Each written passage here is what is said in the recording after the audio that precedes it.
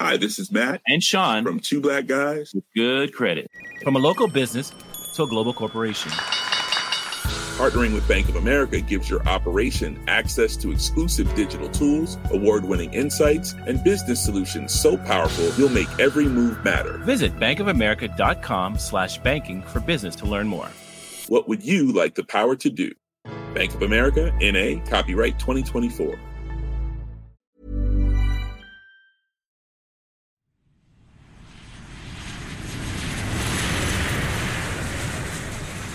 If you've flown on a commercial airline in the U.S. recently, this might sound familiar to you. They won't have flights for the next 3 days. I don't know what to do. The only flights are way too expensive. Been stuck for, a good 18 hours now?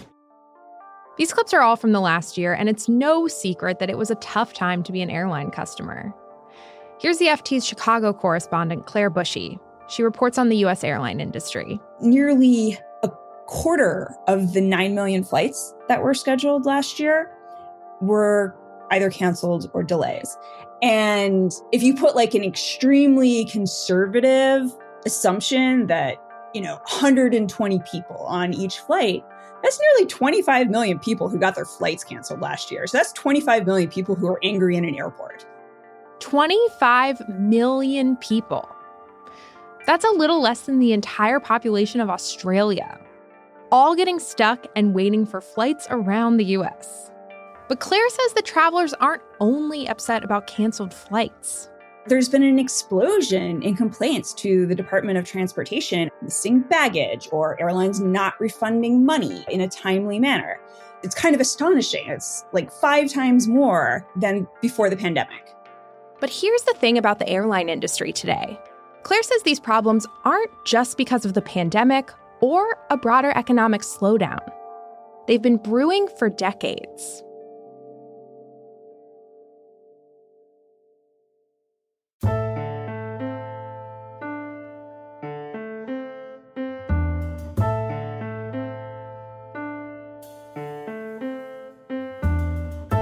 I'm Michela Tindera from the Financial Times. Today on Behind the Money, we're taking a closer look at the U.S. airline industry. We're going to talk about how we got to where we are now, and if there's any chance that we'll see a change in the future.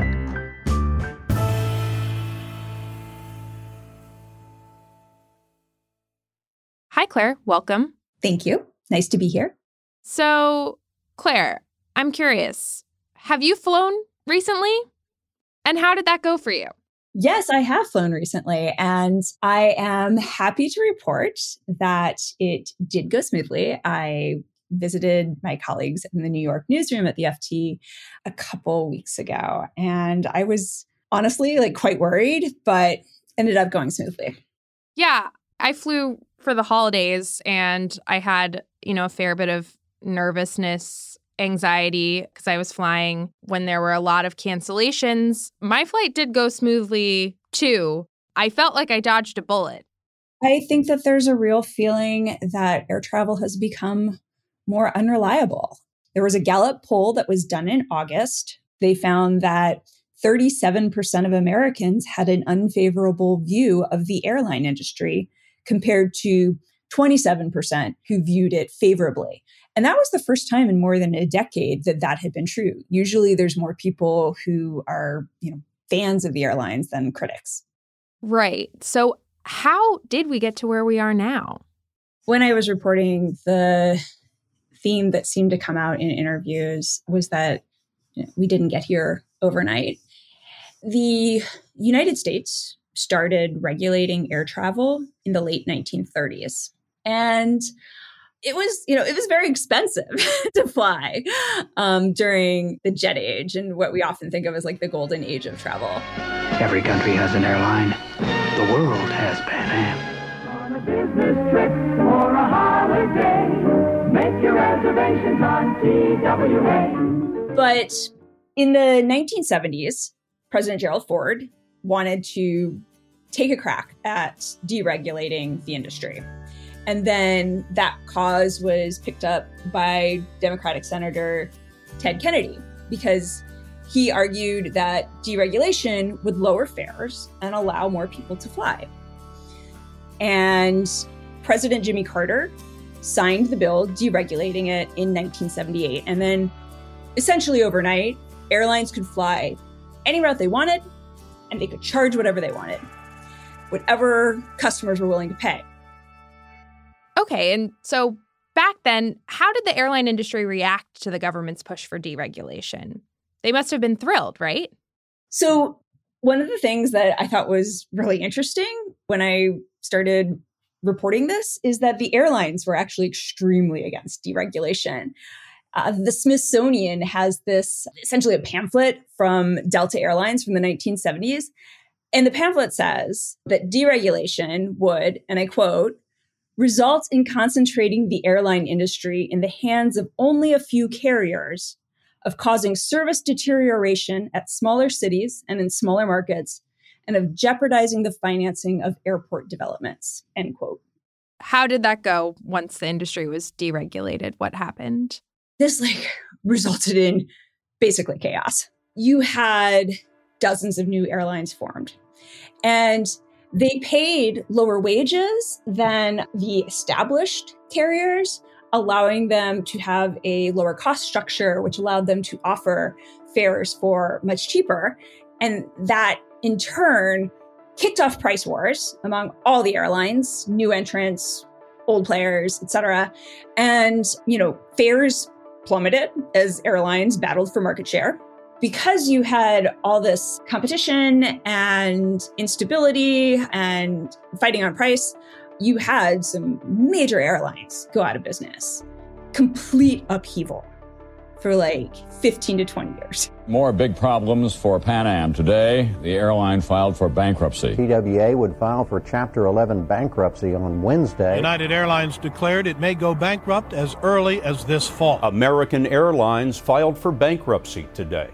Those bankruptcies really caused the airlines to focus on cost cutting, not investing in their operations, not investing in their people, not investing in IT systems, just, cut. That's kind of when we start to think of the airline seat growing smaller and smaller. Yes, it is definitely not your imagination.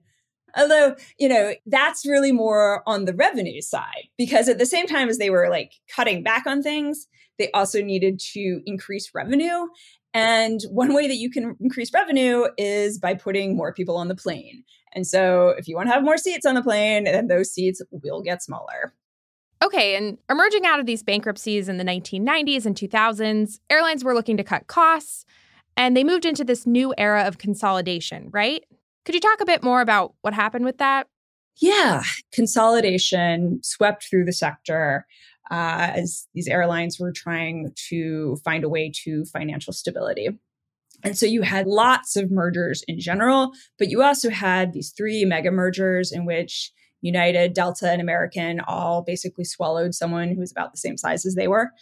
And so you had fewer options. One of the consumer advocates that I spoke to said that between the four major carriers, which is United, Delta, American, and Southwest, and their affiliated regional operations, they control 80% of the flights in the United States.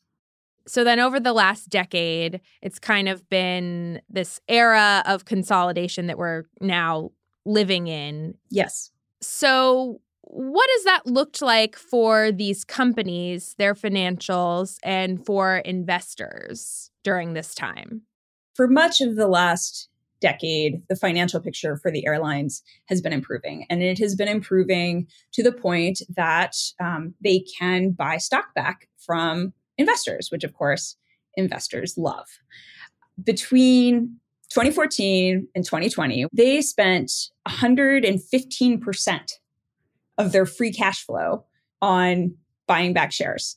So if you're spending money on buying back your stock, that is money that you don't have to invest in operations.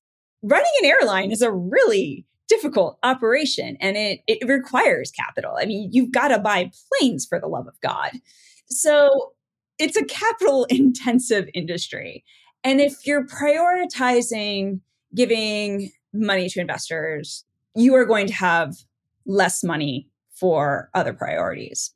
Right. Yeah. And so, as you said, there were these massive stock buybacks in the years leading up to 2020. And then, of course, the pandemic hit. So how did that impact airlines' financials? The COVID-19 pandemic devastated so many industries, but I feel like you'd be hard-pressed to point to one that was harder hit than the airlines.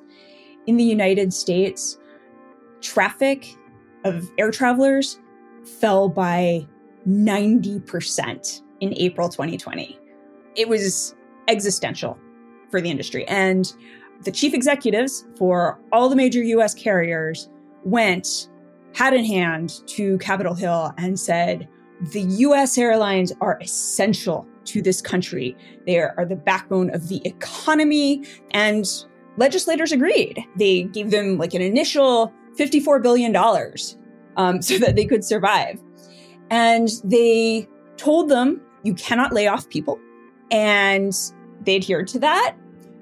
But they encouraged early retirements and voluntary leave. And then demand rebounded faster than expected.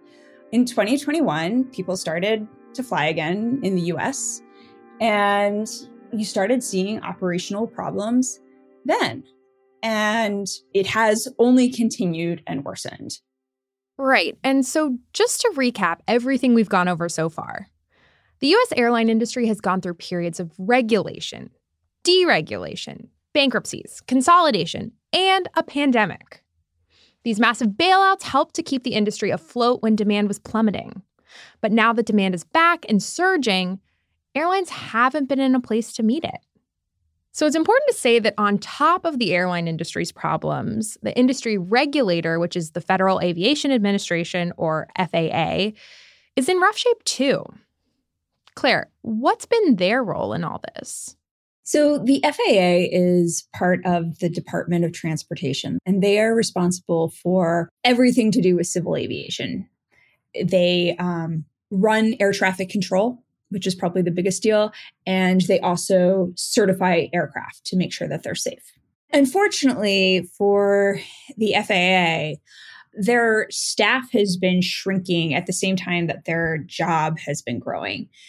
Civilian airspace is simply more crowded. There are more flights, and they don't have as many people to oversee the airspace as it's becoming more crowded. Okay, then what's the problem here? Is it that they don't have enough funding? The FAA does not receive its funding on any sort of regular basis. It receives its funding when there is an FAA reauthorization bill, and getting that passed in Congress can take any amount of time, and it doesn't necessarily fund them for very long. They've only had 5 years worth of funding approved at one time once since 1982. And the problem is when you're an agency that funds large infrastructure projects, a 5-year horizon is sort of important because no contractor wants to work with an agency that has 1 year funding for a project.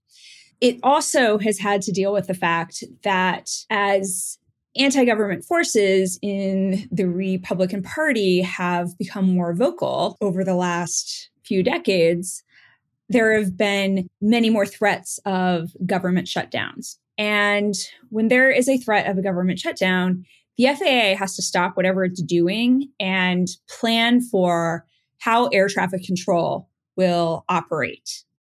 Wow.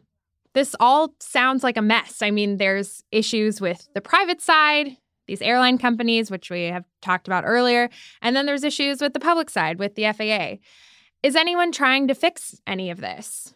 I mean, we didn't get into this overnight, you know? It's going to take a long time to fix. However, there do seem to be some efforts that have come up recently and seem to be gaining a little more traction than they have in the past. For example, there are consumer advocates who are pushing for tighter regulation of the airline industry. That's people like William McGee, who is a senior fellow for aviation at the American Economic Liberties Project, which is an anti-monopoly think tank.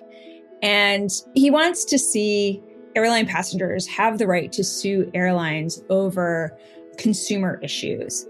Because right now, the Department of Transportation is actually the only regulator that can administer any sort of punishment to airlines when they screw up on things like having, mass flight cancellations that they are responsible for. There are also a couple Democratic senators, Richard Blumenthal and Edward Markey, who have introduced bills calling for an airline passengers' Bill of Rights, and that would entitle passengers to some compensation when there are cancellations and delays, or if people are involuntarily bumped from a flight. And we've also seen the Department of Transportation take a more active role in the regulation of airlines because they sort of are the only sheriff in town. The DOT launched an investigation into Southwest for potentially having unfair and deceptive practices by publishing schedules that it knew it was unable to fly. Now, Southwest disputes this, but the fact that the DOT has launched this investigation is meaningful in that it is showing some signs of life. This legislation that you mentioned that Senators Markey and Blumenthal are working on, if this gets passed, how do you think it could change the industry? If this legislation is passed, it would be a huge deal. It would allow consumers to sue airlines. It would allow attorneys generals to sue airlines. It would give compensation to travelers. So how likely is it that this does pass in Congress? It's very important to point out that as of now, this bill has no Republican support. Similar versions have been introduced before. They have not passed. And so it is possible same thing happens again. What might be different this time is we have people who are angry about being stuck in airports. And, Senator Markey said that he thinks the incidents are going to keep happening and that public anger is going to continue to build and create pressure to actually get this legislation passed. And also, Republican legislators fly too, is something that he pointed out, and also something that the head of the flight attendants union pointed out, that most senators and congressional representatives commute by air to their home district.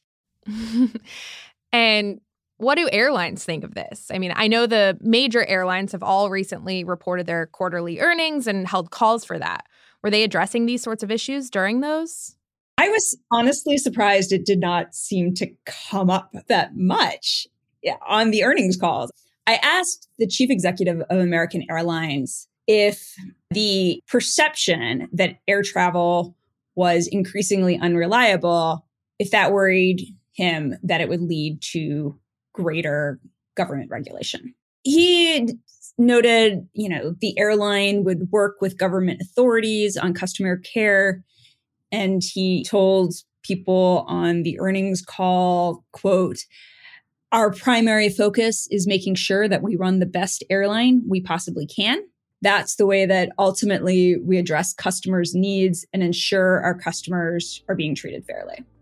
So do you see things going back to the way they were before 1978 anytime soon with the airline industry? I do not see us going back to a pre-1978 level of regulation. I think it's possible that there could be greater regulation of the industry than we have now.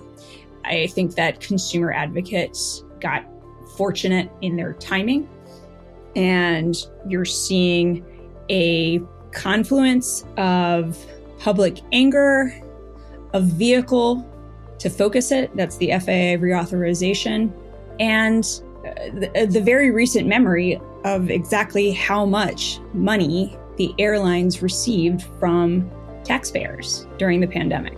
So I think it's possible the game could be different this time. Well, thanks, Claire, for being on the show. Thank you for having me.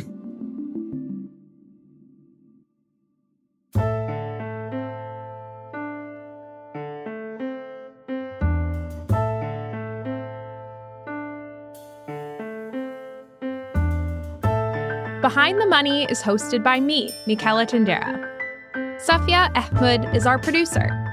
Topher Forjes and Manuela Zaragoza are our executive producers. Sound design and mixing by Sam Giovinco. Cheryl Brumley is the global head of audio. Thanks for listening. See you next week.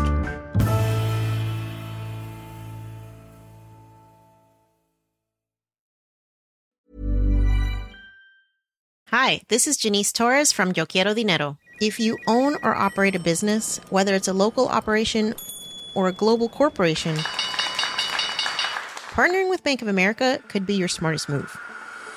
By teaming with Bank of America, you'll enjoy exclusive digital tools, award-winning insights, and business solutions so powerful you'll make every move matter. Position your business to capitalize on opportunity in a moment's notice. Visit bankofamerica.com/bankingforbusiness to learn more. What would you like the power to do? Bank of America, N.A., copyright 2024.